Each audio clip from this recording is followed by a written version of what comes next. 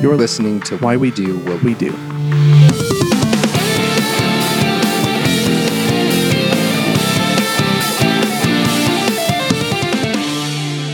All right, welcome to Why We Do What We Do. I will be your host, Abraham. And I will be your co-host, Shane. And today we are talking about something for which dozens of books, songs, poems, movies, works of art, and even courtroom defenses, prosecutions, laws, and businesses are dedicated to. We're talking about specific ideas that people have formed about human nature and what it is. Kind of like they talk about in the Michael Jackson song, Human Nature. Exactly right. This is an episode about the Michael Jackson song. Yeah, but pre-controversy Michael Jackson. I don't know. Was there ever a time that Michael Jackson was not controversial? Probably when he was like in the Jackson 5. I think even that was still like a whole thing. Maybe when he was an infant then? Yeah, baby Michael Jackson was pure of soul. Good old babies. Oh, babies. Being pure of soul. Having no human nature yet. Calling back to our episode on evil babies. That's right. Go check that one out on Evil Babies. So anyway, what's interesting about this topic when we were doing research for this is essentially everywhere that you look, it's just a bunch of examples. I mean, there are obviously places that discuss it in maybe a more philosophical or more in-depth way, but there's a bunch of people claiming to know or have a list of examples of what defines humans and human nature and that sort of thing. And so it was a work in interpretation to extrapolate from those discussions, those examples, what it means to even talk about human nature and what human nature therefore is, and how to make sense of those examples when we have a definition of it. So it's just a concept that is very nebulous and sort of squishy. Let's put it that way.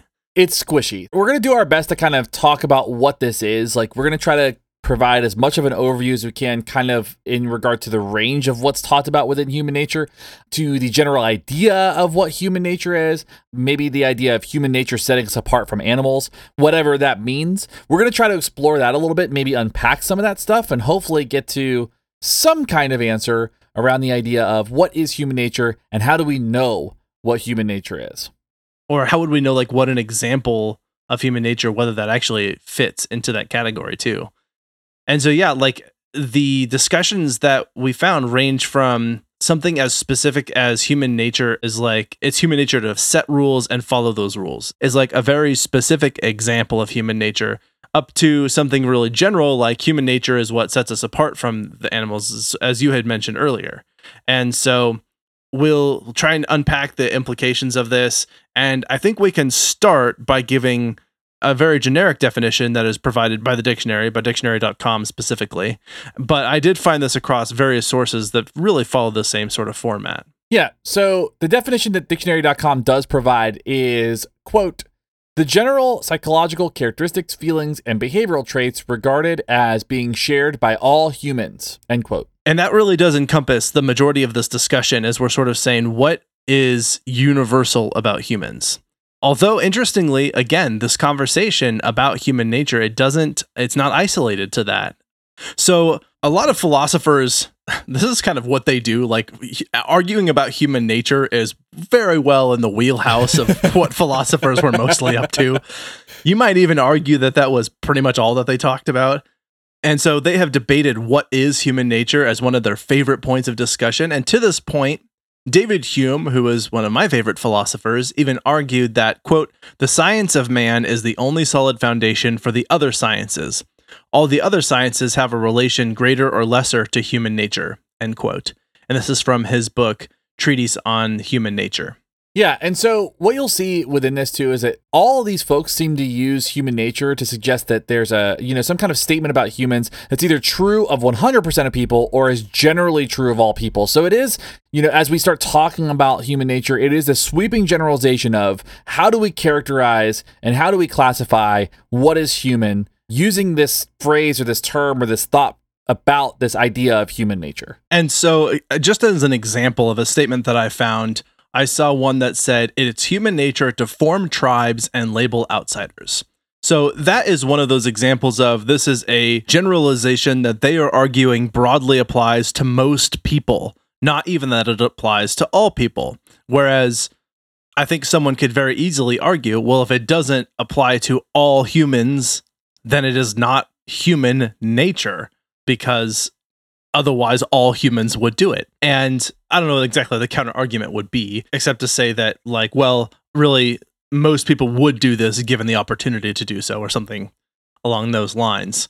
And so just trying to see it from both sides, but that seems to be how most people talk about it. And so the discussion around it can be that human nature is in regards to either the behaviors, attitudes, oddities of humans, or predilections of humans. So when I think of oddities, I just think of like the 1920s with some of the freak shows that would go around, like quote unquote freak shows that were described, or like Barnum and Bailey, where like that's what I think of the oddities, which is also the name of a wrestling stable for a little bit. There were a group of like misfit wrestlers that were kind of circus themed. I did not know that. Yeah, it's a whole thing. I don't know. When I hear that word, because I don't hear that word very often, but when I do, that's what I think of. So now what's interesting about this, though, when we start talking about kind of human nature and all these things, there are a couple different ways that people discuss it. One of the ways they do is they warn people that it's something that humans need to overcome, right? So like, maybe they talk about human beings being aggressive by nature, right? Like, territorial by nature. So we have to overcome that to be a higher society or something along those lines. You'll see like, we have to get above our base animal instincts to achieve greatness as humans. Exactly right. So you might say it's human nature to hide who you really are from people. Therefore, the warning here is that we need to be better than that. We're trying to overcome the thing that we would generally do because that's what human nature is. Alternatively, human nature is also heralded as something to embrace. So, for example, it's human nature to be cooperative with your neighbors. It's human nature to be altruistic with your resources. And you could certainly point to counterexamples of people doing that. But that would be an example of this is something that we generally do that we want to celebrate because it's awesome that humans do this really cool thing. Or one that I did find that I didn't otherwise plan to discuss was what is unique to humans and seems to be universal to humans is language.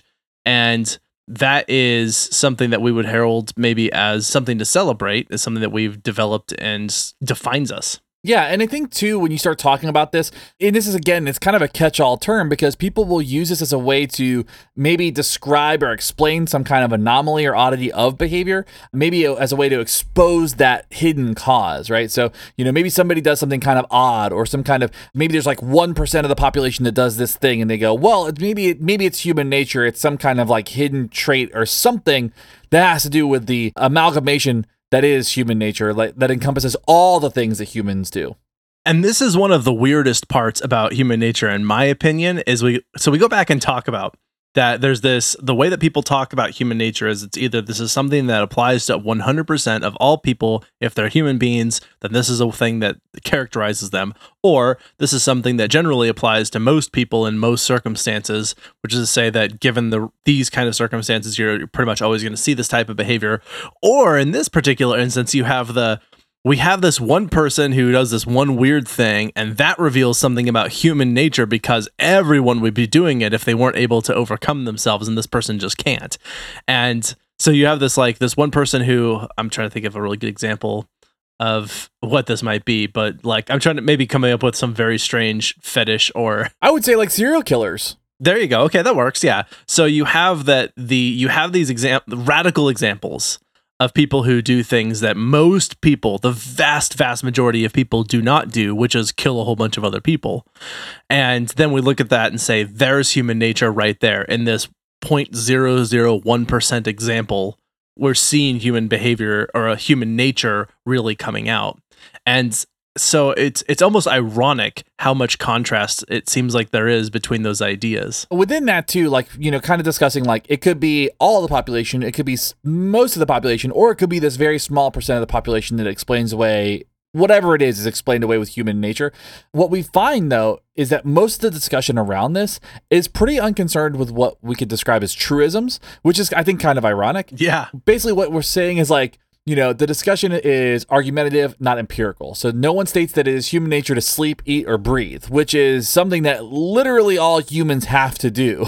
That's right. To survive as a species, we have to do those things. So by definition, if you say human nature is something that all humans do, those are things that we would consider human nature, but we don't typically describe it like that. Exactly right. It does seem to be, instead, this discussion revolves around a little bit more subjective and anecdotal reports of things than it does an actual, like, clear-cut definition.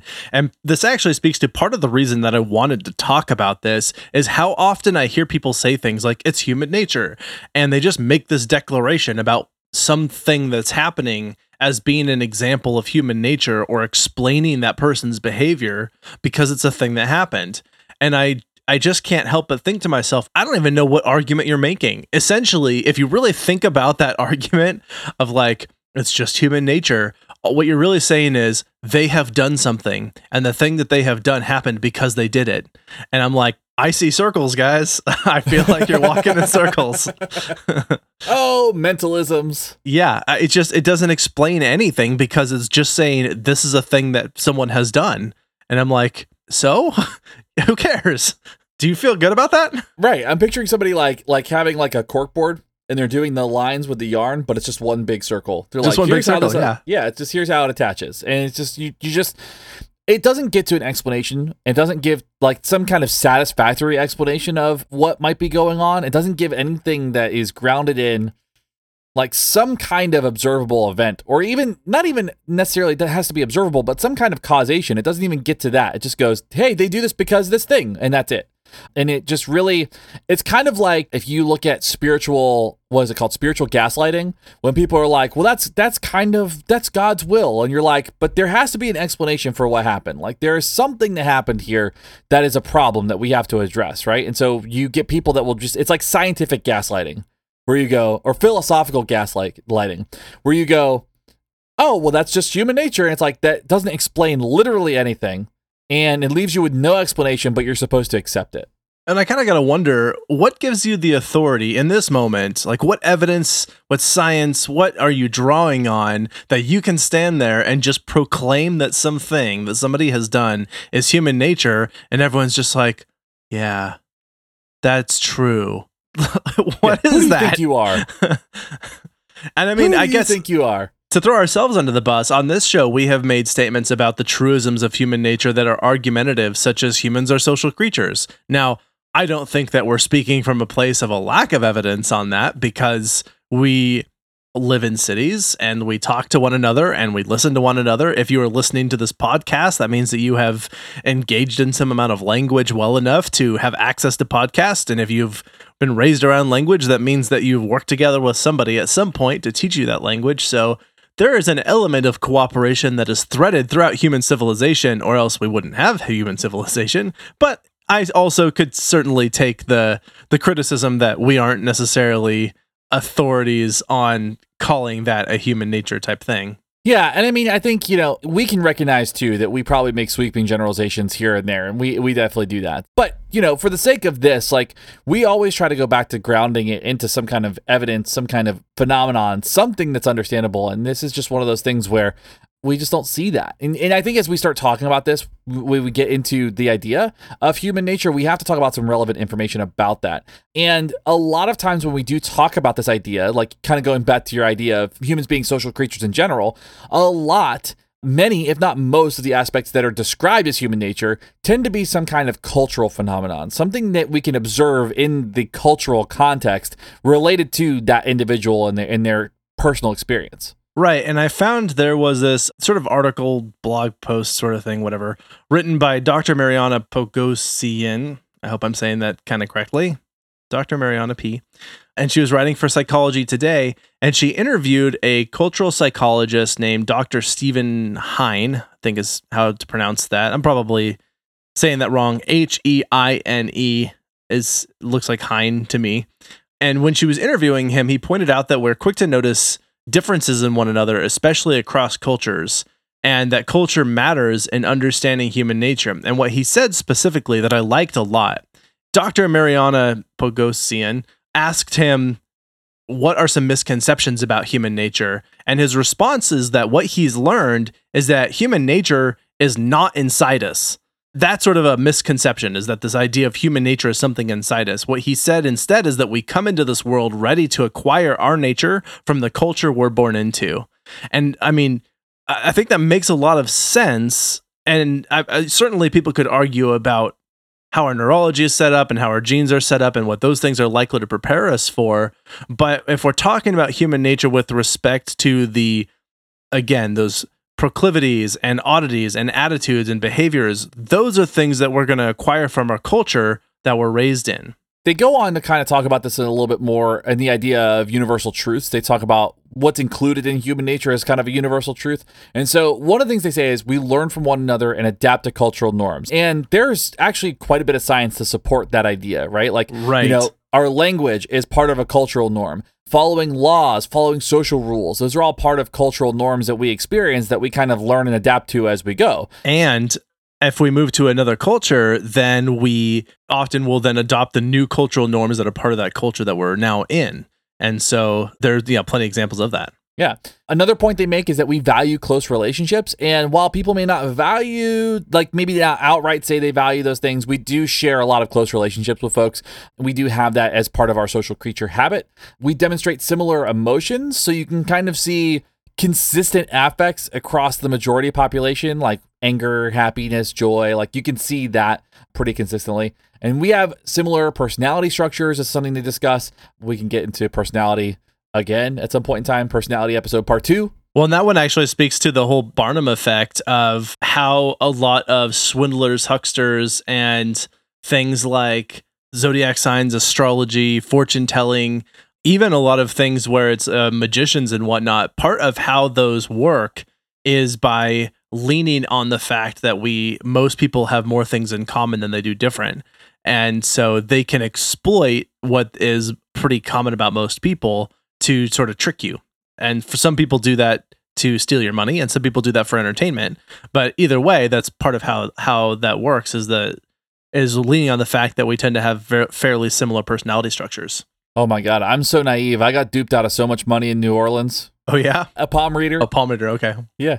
Had a palm reader and I was like blown away. I was like, well, of course that's true. How My recently favorite was thing, this? she told me I had thinker's hands. Like yesterday. I was actually there for a behavior analysis conference. So it was within the last 10 years. Okay. Probably like 5 years ago. Okay. Yeah. Wow, I did not know that. I've been hesitant to go to them because even though they're kind of fun and like I get why it's fun to support that, I also just don't want to because it's so anti-scientific, but that's kind of fun. It was actually a lot of fun. Like I had a good experience with it, but she told me I had thinker's hands. So she told me I had a job that wasn't hardworking, like manual labor, which is like, well, you can tell because I don't have any calluses on my hands. So that makes sense. So I kind of derived that later, but she said some wacky stuff and I was like, that doesn't make any sense. I don't know why you know that thing, but again, it's sweeping generalizations. Yeah, exactly. Yeah. And another point they make about universal truth is that we are social and care about our place in the community or in a community.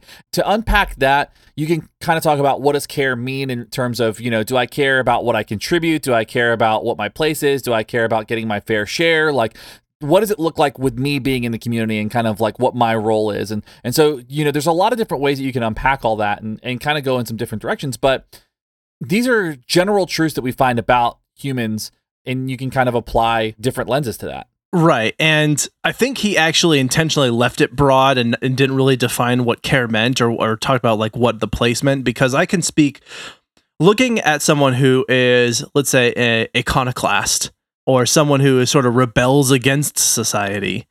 And you might say, well, they clearly don't care. And I would argue, in fact, that they do care. And that's why you see this rebellious behavior. If they didn't care, they'd simply withdraw and be gone.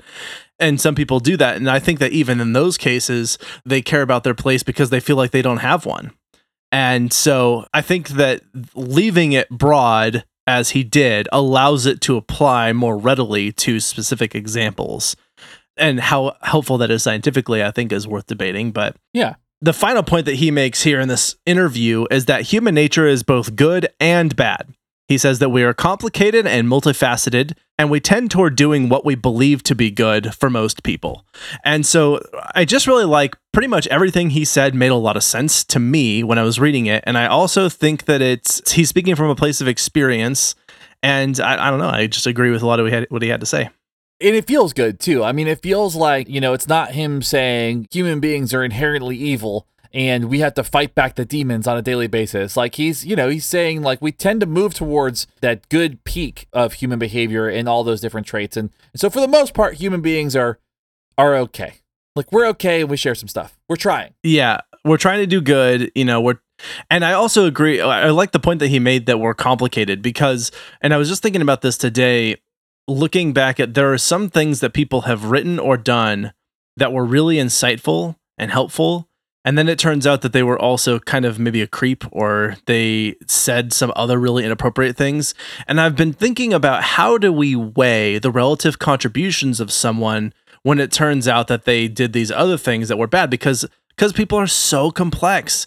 And it's like, I feel like I don't have to or want to agree with someone 100% across the board.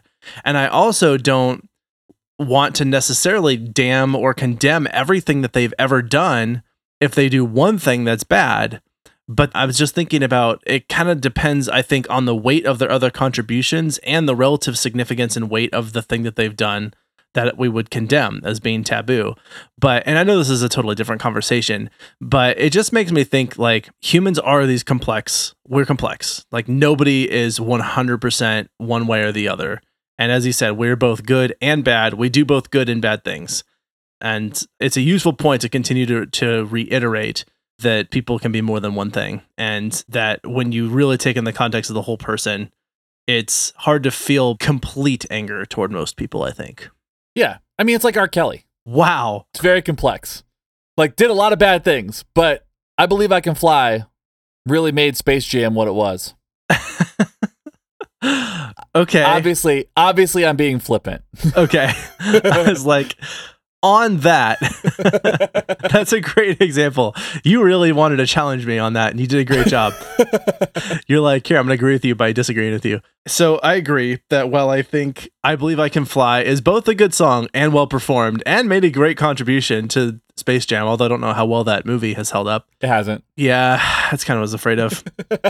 I almost want to actually use those kind of things and say, like, I'm not going to support this particular piece of this artist's contribution anymore, because in doing so, I feel like I support that person. And more importantly, by not supporting it, I feel like I'm making a statement. And not necessarily that I say that that contribution is bad, but that I don't want to support that person. And so this got so off track. But anyway, that's a good way of challenging me. Yeah. Well, also, R. Kelly's a bad example of this. Like, so, I mean, like, for the most part, like, there are researchers in our field who have done some pretty poor things and done some pretty heinous things in the public eye, but also have contributed really great things to the science. And so it's one of those things where to damn somebody simply because they made a few mistakes is, it's a difficult thing to try to accomplish. And so understanding that humans are complex, that's really the point of all this. Is like humans are complex, humans are multifaceted, humans mess up, but that doesn't negate the good that they do too. So it's important to kind of take it with some, like, what do they say? Hold it lightly. The idea of like holding that lightly and kind of like learning how to navigate that and reconcile that and being able to hold multiple ideas in your head at the same time. Yeah. It's tough. Let's just not put any people up on pedestals. We'll take their accomplishments and their contributions one at a time and evaluate their relative value. And otherwise, except for one person I'm going to introduce later, people don't get to be on pedestals as superhumans and whatnot. They're just all going to be evaluated on a case-by-case basis. Agreed. Okay. There was another person I found that was really talking about human nature, Donald E. Brown. And he wrote that human nature is universal consistencies about humans across cultural, ethnographic, and historical surveys. And essentially that you could categorize human nature into four sort of domains. One that's social, cultural, behavioral, and mental. And he gives specific examples of those. And I actually thought that the way he talked about this was one of the more useful, because he sort of talks about how a example of cultural human nature is toward language. Or he talks about how in mental human nature is things like we tend to both think ahead toward things that we're planning on in the future and recollect things that we've done in the past. And we use that to form sort of both who we are and what we're going to do. He actually was one of the ones that I found who talked most about human nature in terms of actual things that we know about humans, like we eat, sleep, and breathe. and and that those are sort of the universals. But he did so talking about these other sort of behavioral social things that we do that I thought was cool. It's a nice way to provide some kind of maybe anchoring to the subject that is inherently nebulous. Like, I think that's a nice way to start conceptualizing this a little bit. Right. And then we found some quote unquote studies that point to how there's all these studies that show that there are things that humans do that illuminate the evil of human natures. And so let's just go through each of these. One of them was that we dehumanize quote unquote out groups or minorities. You can see this in specific behavior, but there are some studies that say that we do that this is an evil thing. And while I don't want to say that it's not evil, what I don't know that is useful here is to say that this is definitely human nature. Right. Agreed. Yeah. I think we do tend to cluster in social groups. And then once that group is solidified, then joining that group and leaving that group are kind of a big deal. But that's about as far as I would push that. I don't know that it's human nature to say that we dehumanize outgroups necessarily. Another one is that we experience schadenfreude, which we did an episode on. We talked about the concept of schadenfreude in our episode on apologies. And do you recall what this means, Shane? I honestly don't. Okay. This is the German word for the fact that we tend to feel good when we witness other people suffering, especially when we feel that it is deserved, or also that we might feel like mirth at seeing people suffer, like when they fall down and that sort of thing. Okay. That makes sense. I could track with that. Exactly. And so this is an example of human nature, is that we can celebrate in other people's failures, and that this has been observed as early as 4 years old. And that's an example of a human nature. Again, I just don't know how much I would really chalk this up to be calling it human nature specifically. Yeah. So another one too that we talk about is this idea that we believe people, quote, get what they deserve, like the idea of justice, and celebrate punishment when we believe it is deserved. And again, I think that is very specific to cultural norms. I don't think that is a human nature type of thing. And there are lots of people who don't like to see other people be punished for things, just generally speaking. Yeah. I think at most it's like, if you pose a threat, then we need to put you in a situation where you can no longer pose that threat. Not that we want to see you punished, just that we want to see that threat diminished. Right. Another study, or based on some studies, is that people are dogmatic and pursue only evidence that supports their opinion. And we talked about this a little bit in our episode. What episode was this on? I couldn't tell you off the top of my head. Okay. Well, we talked about this in the past. And this essentially is this is a human bias sort of thing of like, we often see that people can tune out any evidence that contradicts themselves. Whether or not that's human nature is debated, and also whether or not that's evil, I think, is debatable. So, right. Another one too, and this is definitely something that's not, like, first of all, there's a lot to unpack with this one, but also not necessarily evil, is that we would rather electrocute ourselves than spend time with our own thoughts. That's very specific. Yeah. Did you hear about the study when it came out? No. Oh my God, this is the dumbest thing. Okay, so essentially what happened, and I don't know if the study is what did it. It was the press release about it that was the problem.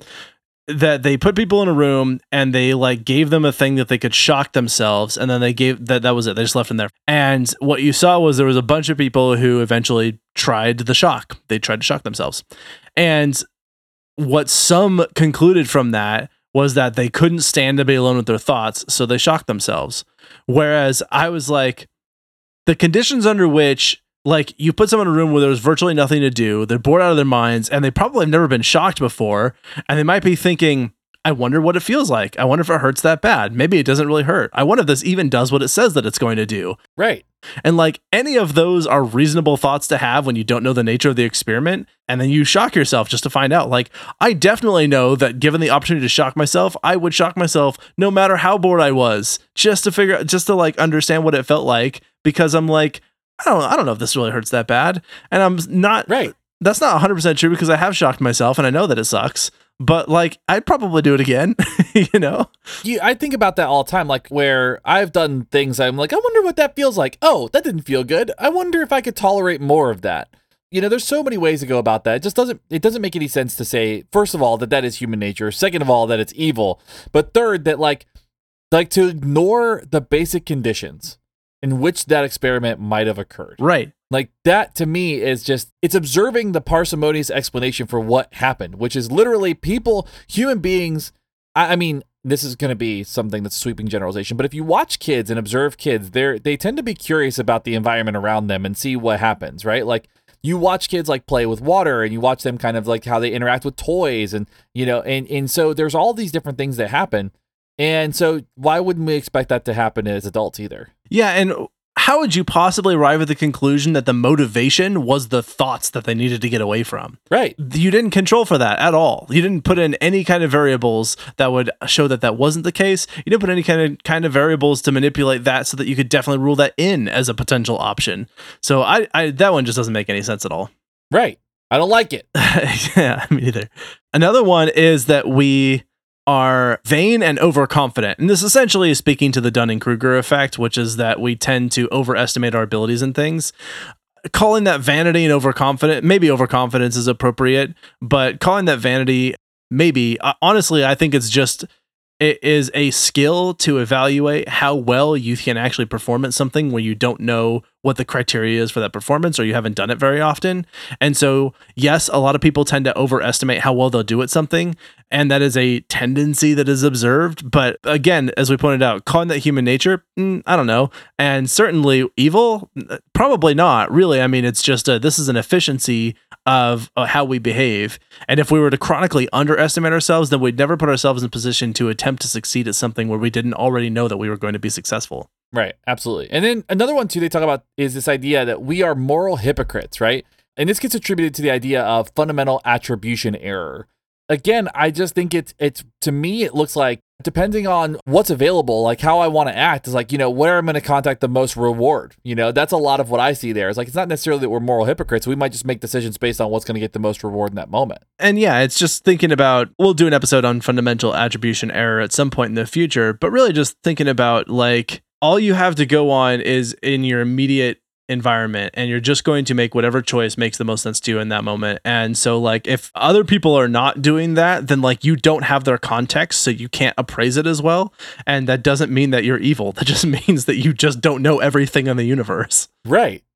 All right. Another one that they mentioned is that we're trolls. And so they're pointing to the fact here that when we increase anonymity, so when people wear Halloween masks, as an example, or any kind of mask, when people are masked and in mobs, when people are, and primarily and mostly what they're pointing to is when people are online, they'll say and do things that they would never do if they had the accountability of people knowing who they were. Yeah. And while I think that obviously there are examples of that happening, I think there are a very easy way to unpack that without having to lean in on that being either human nature or it being evil. Yeah, I mean, I think that there are just simpler explanations for all of this stuff as we go through. And I imagine as you're listening to this, you probably can pinpoint a couple different simple explanations for this, and rather than attributing it to some kind of overarching human characteristic. Exactly right. Another one is we tend to select ineffective leaders with psychopathic traits. That hits too close to home. Yeah.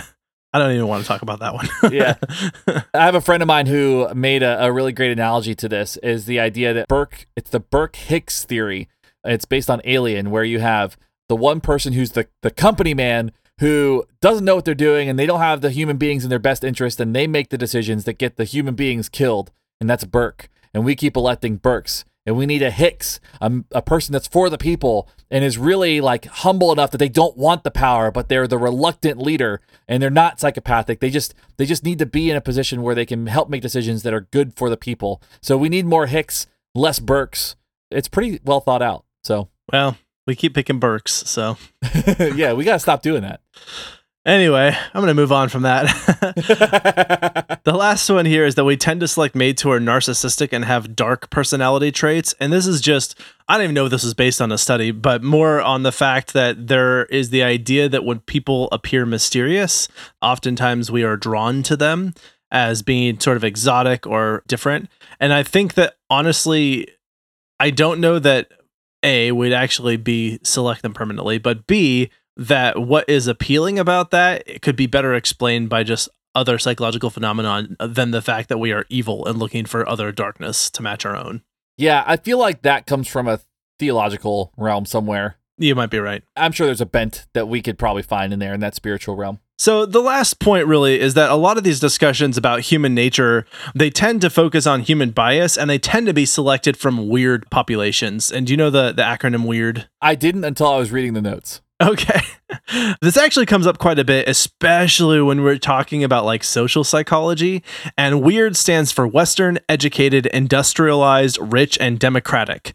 And that means that most of the time, most of these studies are being done with people who live in Western countries, a lot of them Europe and the United States. They're educated.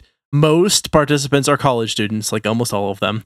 It's industrialized nations, that they're rich, relatively speaking, and that they're from a democratic country. And that those, even though they make up a tiny, tiny fraction of the population of the world, like, I don't know, 1% or something, or 5%, 10%, something small, they represent over 80% of the research that's being done to talk about human nature.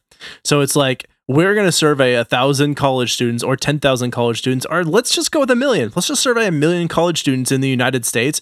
What does that say about human nature of someone who lives in the middle of Africa in a tribe there? Or someone who grows up in a fundamentalist sect in the Middle East?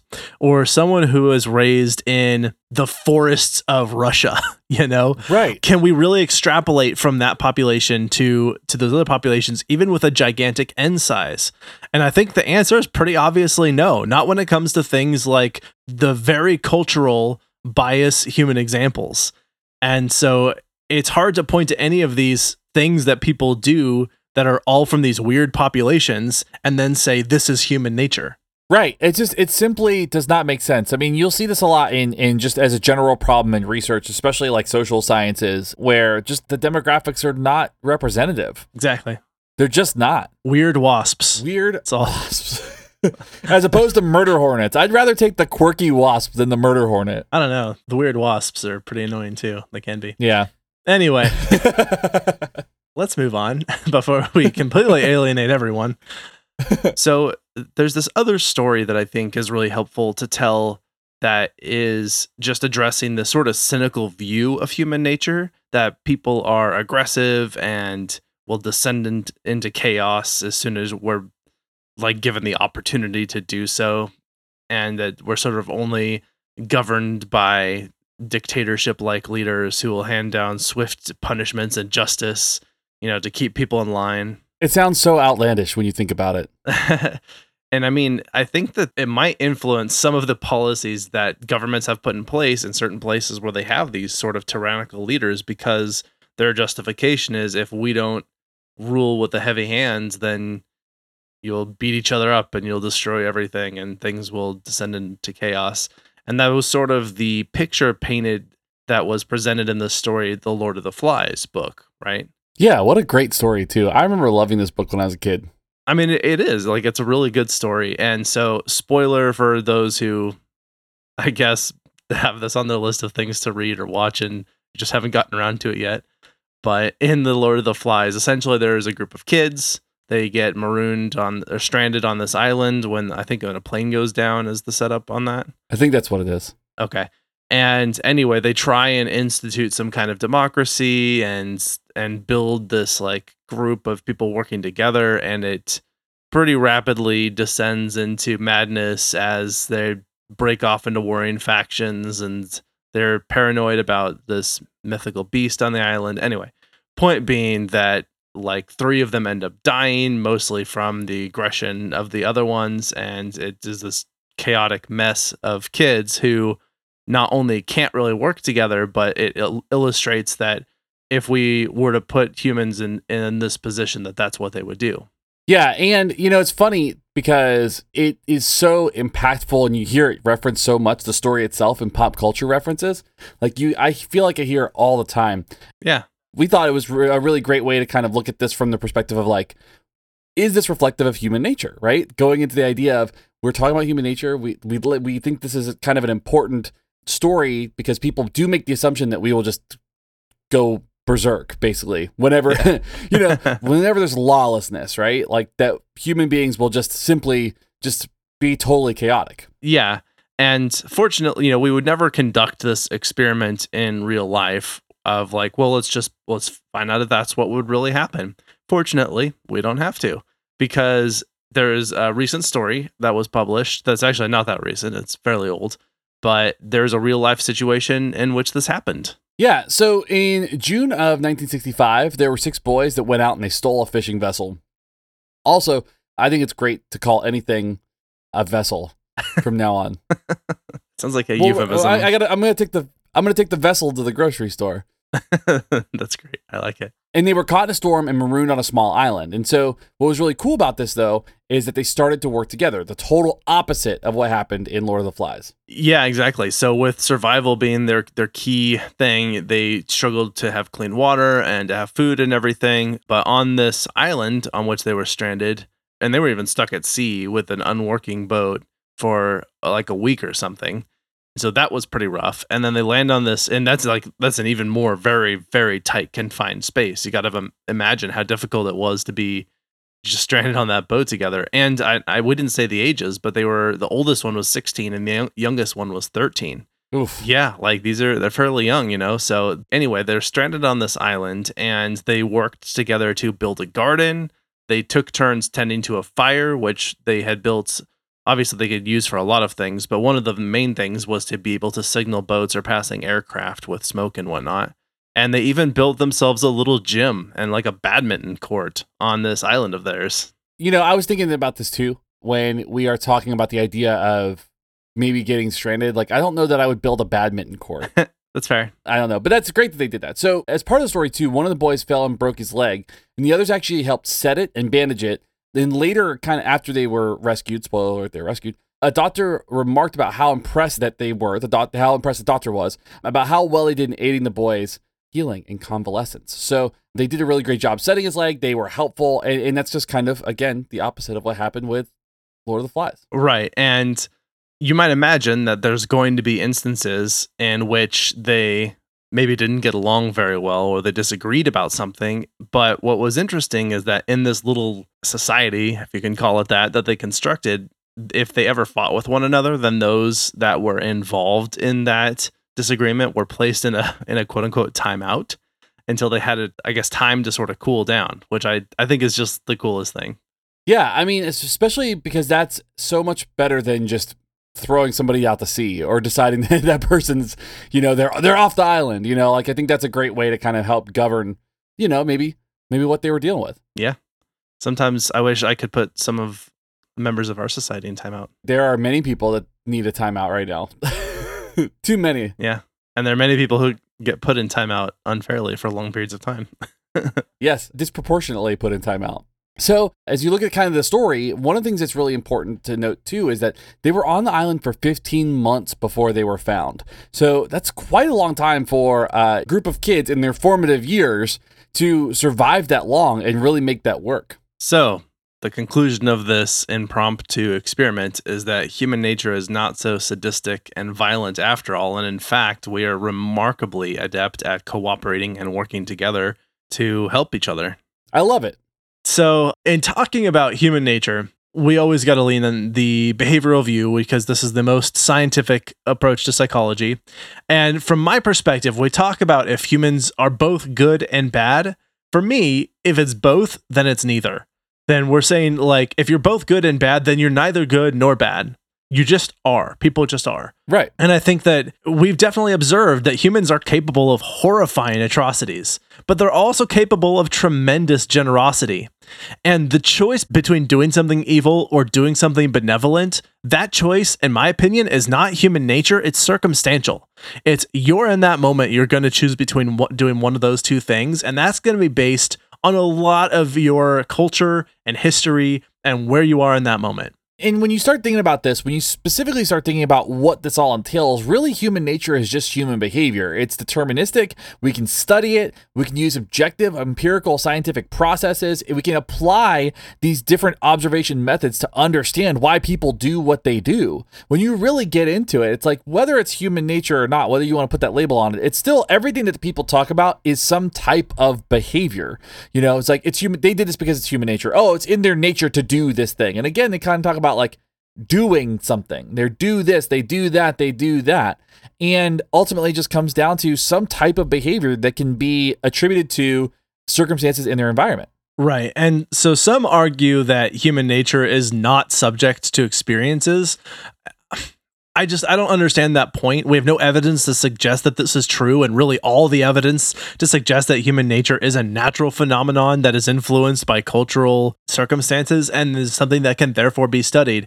And doing so is much more parsimonious than just making something up or relying on a weird study about a single human bias in a very specific arrangement where you interpret what their motives are. And, I think part of it too is, as we kind of start talking about this, is like when we talk about humans being forced into extreme circumstances or when they're highly inebriated, that's supposed to reveal human nature. I just don't think that makes any sense, because I feel like if it's human nature and it's consistent across the species, then you would see it when it's necessary, not necessarily in those very extreme circumstances. This is the thing that's one of the most annoying to me that I see all the time is you'll take someone who's like, they're backed into a corner, they have no other options, and they are desperate. And in the weirdest, most unlikely scenario, most extreme situation you could put that person in, and then you point to their reaction to that situation and say, that's human nature.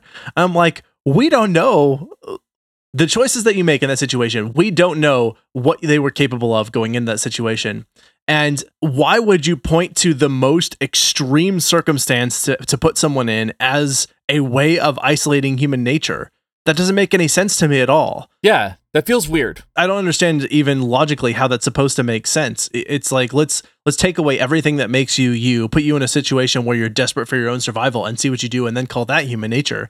Like, but why? Like, what would this person be doing at all other times? Because that seems like that's the human nature part of it. It's the thing that they do that defines who they tend to be, not when we put them in a situation that they've never been in before that is like the most desperate and extreme that it's ever been. Yeah, it's absurd.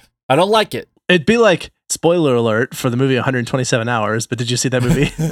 I did not see that in the movie, but I know the story. Okay. Yeah, it'd be like saying, so we look at this guy who was trapped under a rock and he decided to saw off his arm to get out of that situation. And we could point to that as an example of human nature. But to say that shows us human nature would be essentially like saying, like, people should just cut off their arms just, whenever, randomly. Yeah. You just don't go around hacking off your own arm. You only do so when it's a situation where you're desperate to do what you're going to do. Right. So calling that human nature is, in my opinion, nonsense. Which is ultimately still behavior. Yeah. If I hack off my arm, it's still behavior. I'm still sawing off my arm.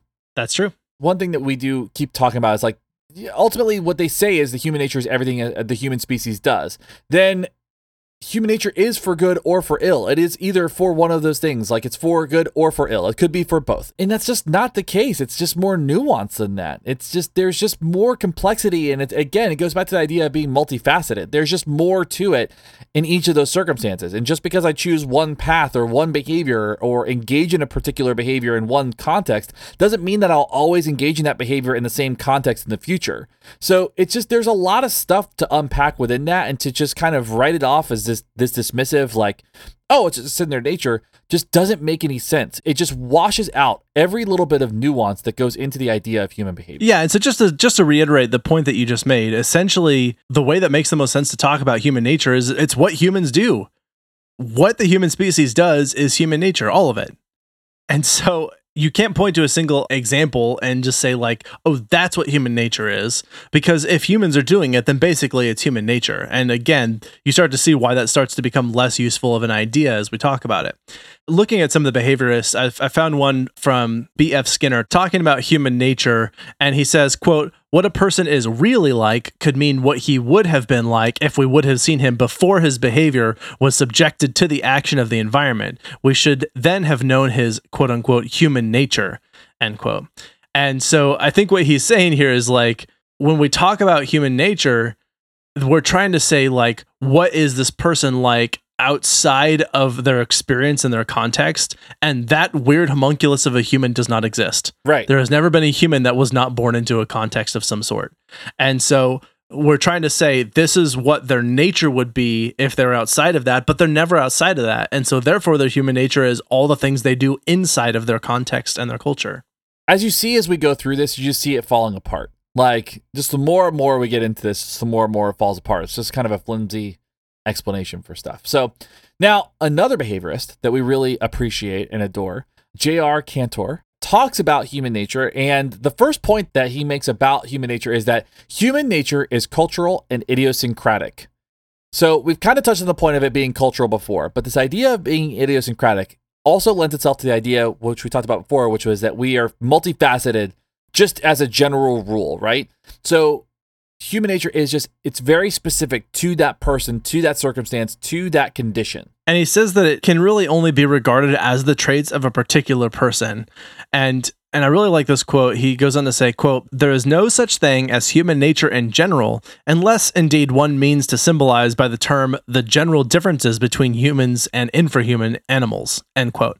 And so essentially he's saying that something is human nature, unless you're talking about like the specific traits of what they're doing, there is not really a general human nature. Or maybe you're just trying to say that humans are different from other non-human animals, in which case, cool. Yeah, I mean, that's fine enough. Snakes are not giraffes. Woo. You have that Captain Obvious moment, right? Yeah. Aside from the snark, I mean, that's ultimately what it comes down to. Like, the simplest explanations make the most sense. So, like, he goes on to say, to be scientifically useful, human nature must refer to specific phenomenon. So in culture, it is the aggregate total of the repertoire of a person inside their given culture. So the argument could be made that human nature is essentially just a set of behaviors, a set of repertoires that occur in a cultural context. The idea that our language, that our social norms, that our laws, that our rules, that are all of our behavior that we account for within a cultural norm becomes part of that individual's human nature. Yeah? Yeah, absolutely. And there are these misconceptions about human nature that it is innate powers, forces, and capacities of things that drive us. And this has been exploited and leaned on heavily in many, many examples and discussions about this. And Cantor argues that the reason that people talk about human nature as these innate powers, forces, and capacities is because this is just a way of quickly accounting for the great varieties and complexities of human behavior, but that in doing so, it evades the actual events that shape and influence a person's behavior in their cultural psychology. And so if we try and say that someone did something because of some innate drive inside of them, be it psychological or biological or whatever, then we're ignoring all the factors that we know definitely play a role in that person's and why they did the thing that they did that we're concerned about, because we're instead just leaning on the explanation that's just a thing that people do, that this person was going to do. Right, and that's scientifically irresponsible, I think, to ignore variables about a particular phenomenon. Especially objective variables that you can quantify and measure. Right. Like, to ignore those just means that you are scientifically gaslighting. That's not a real term, but to ignore them is just to ignore the facts. Like, they're just there in your face and you should account for them. So the magazine Psych, you see these authors, Skye Cleary and Massimo Pigliucci. I think that's how you say it. I do think that Skye Cleary, their parents were definitely having fun with their name because their initials are Skye C. Cleary. And that sounds like they were trying to have fun. Yeah, they knew what they were doing. These authors, they argue essentially that human nature is how humans are fundamentally different from other species, and we overcome our biological reactions and behave within the constraints of human nature. Thus, it does exist and is critical to the development of philosophy. When we start thinking about this, though, you start thinking about this idea, it's like, you know, maybe we have some behavioral repertoires that don't exist in nature for other species, right? So we don't have the ability, or maybe other species don't have the ability for language and for societies in the same way that we do, or, you know, just those things. But to call it human nature is, again, still a set of behaviors to me. And like, this is just such a loose argument for wanting to call something and package it in this nice, neat little way to make us feel more special than we maybe are. Yeah, so I think in this particular article, they were essentially just trying to say that human nature is a thing and it's important. And their reason is exactly the reason that Cantor pointed out. So he said, unless we mean to essentially that there are general differences between humans and non-human animals, like I suppose you could talk about human nature that way. And that's basically what they said, is that humans are fundamentally different from other species because one of the things is that we can overcome our biological reactions to things. And so to that point, I'm sort of like, okay, I mean, so again, it just comes down to sort of how you define it and what you are choosing to call human nature. Because if you just want to say human nature is how we're different from animals, then sure, human nature is a thing. Congratulations. if instead you want to talk about like specific instances of human behavior as being human nature or not, then you have to account for basically if it's human behavior, then it's human nature. Agreed. Cool. That's pretty much all I had on this. Really, again, and the reason we do these take homes is because the main point here in all of this research is just to say that human nature is a term that has no clear definition beyond just sort of talking about the aggregate sum of what is universally true about humans. And mostly it seems to be with respect to the arguable features of what humans do, or let's say the descriptive features of what humans do. The second take-home point that I would specifically look at here is this idea that whenever we discuss this stuff, we want to look at how this is scientifically useful. And ultimately, for the definition or the term of human nature to be scientifically useful, it has to refer to specifics or specific phenomenon. And ultimately, when people use this term, they don't really describe a specific phenomenon. It's described, it's this generalized term that's used to explain away something that probably has more concrete explanation. So what we see is that the idea of calling something human nature, or the idea of calling something a part of our species, is missing the point of what's happening on those idiosyncratic levels. So in referring to these specifics, in doing so, we're likely to turn studies of culture, or these studies on human nature, into studies of culture, into studies of behavior, and we're probably more likely to understand a phenomenon a lot better, rather than just kind of writing it off as something that's innate in the species. So if you run into somebody who says that people do X because it's human nature, then on the one hand, definitely question their authority and be like, who are you to like make this claim and what's your evidence? And also, like, they're probably wrong in a way by saying like they do this because of human nature, and they're right in saying that human nature is all things that we do, and therefore this is a thing that they have done and is therefore human nature. So you could argue with them if you want to, or just know that like that's a useless explanation, and don't rely on this. Like if you find yourself in a position where you're trying to explain what someone is doing because that's human nature, just don't. Look for the relevant variables. Look for what were the influencing factors and the outcomes of that behavior that could possibly better account for why that person has done what they've done. Exactly. Anything else from you? Nope, that sums it up for me. All right, cool. Well, let's do a quick listener mail. This one comes from Regina M, and she said, and this is with respect to our board game episode. She said, "Hey guys, just finished your episode about tabletop games, and I have a suggestion. About a year ago, my sisters and I stumbled across the game Villainous. It's published by Ravensburger Games and is based on various Disney villains. It's for 2 or more players. The original game is for up to 6, but you can keep adding to it with expansions. And it's described best as a race to the end game for casual players." Well, she goes into describe the various sort of mechanics of the game and how it works. But she says, "I've played with friends for happy hour game night and have played with my nieces and nephews at family gatherings." And she says that I like the game because being from Disney fanatics, we find it insanely enjoyable to play characters we know so well. And also that it can be played across those different groups, and that her family is very competitive, so they can spend hours playing and replaying the game, and said that each round can last 30 to 90 minutes. She finishes with, "If you haven't tried it, I highly recommend it. If you have played it, I'd love to know what you think." So first, I definitely want to say thank you so much for writing in, and I appreciate the suggestion. I actually have not played Villainous, but I've seen it around quite a bit. And so I appreciate the suggestion because it just never really occurred to me to sit down and try it. So now I will. I've never seen it, so I'll have to check it out. I'm a big Disney dork, so This sounds right up your alley then. oh my god, I'm there. Yeah, it's both competitive and it's Disney, and you get to play as villains. Like, this is right in Shane's wheelhouse. Yeah, Dr. Doom is my favorite Disney villain. There you go. Awesome. All right, shall we move on to recommendations?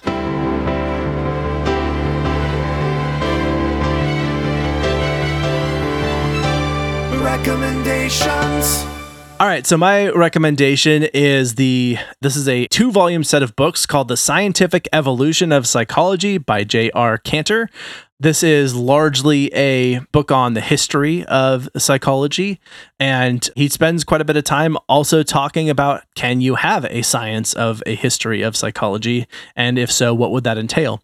And I just think it's extremely well written and very well constructed in his arguments, and I just highly recommend those books. I can't wait to pick up this book, or this 2-volume set. It's something I need to add to my ever-growing library of books. Should. So my recommendation this week is a documentary. Watched it last night, and it's not anything that's groundbreaking or mind-blowing, but it's like an interesting piece of culture that is just a really fun watch, really interesting watch, just kind of give you like a history of the United States a little bit. And it's called Circus of Books. It's on Netflix. Have you seen this yet? I have not even heard of it. So basically, it's about this bookstore that existed in LA for about 30 years, and it was this family-owned bookstore that was the main proprietor for gay pornography in the United States at a time where pornography was illegal. You could not ship it across state lines. Like, all this stuff was going on, and the family was like this deeply traditional family that kind of picked up this bookstore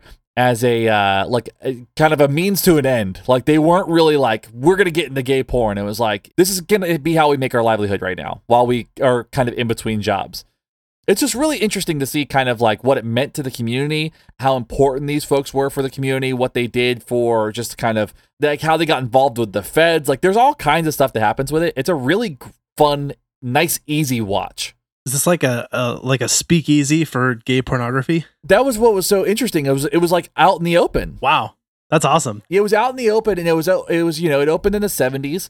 And what's really cool about it too is the documentary is done by the daughter of the family, because the kids didn't know until they got older. That's awesome. Well, I definitely need to check that out. It was just a really interesting kind of like slice, very specific, like I said, nothing groundbreaking or nothing that's gonna like blow your mind, but just a fun watch. It's just kind of an interesting look at that history. That's rad. Yeah. All right, thanks. Well, if you have anything to say about Netflix documentaries or J.R. Cantor, or if you are a huge human nature buff, or you like philosophy, or you have anything to say pro or con about how we talked about human nature, we'd love to hear from you. So please write us in. You can reach us on our various social media platforms. Email us at info@wwd.podcast, where you'll probably be dealing with me. If you want to talk to Shane directly, he's pretty easy to reach on Facebook. Mm-hmm. And I believe on Twitter.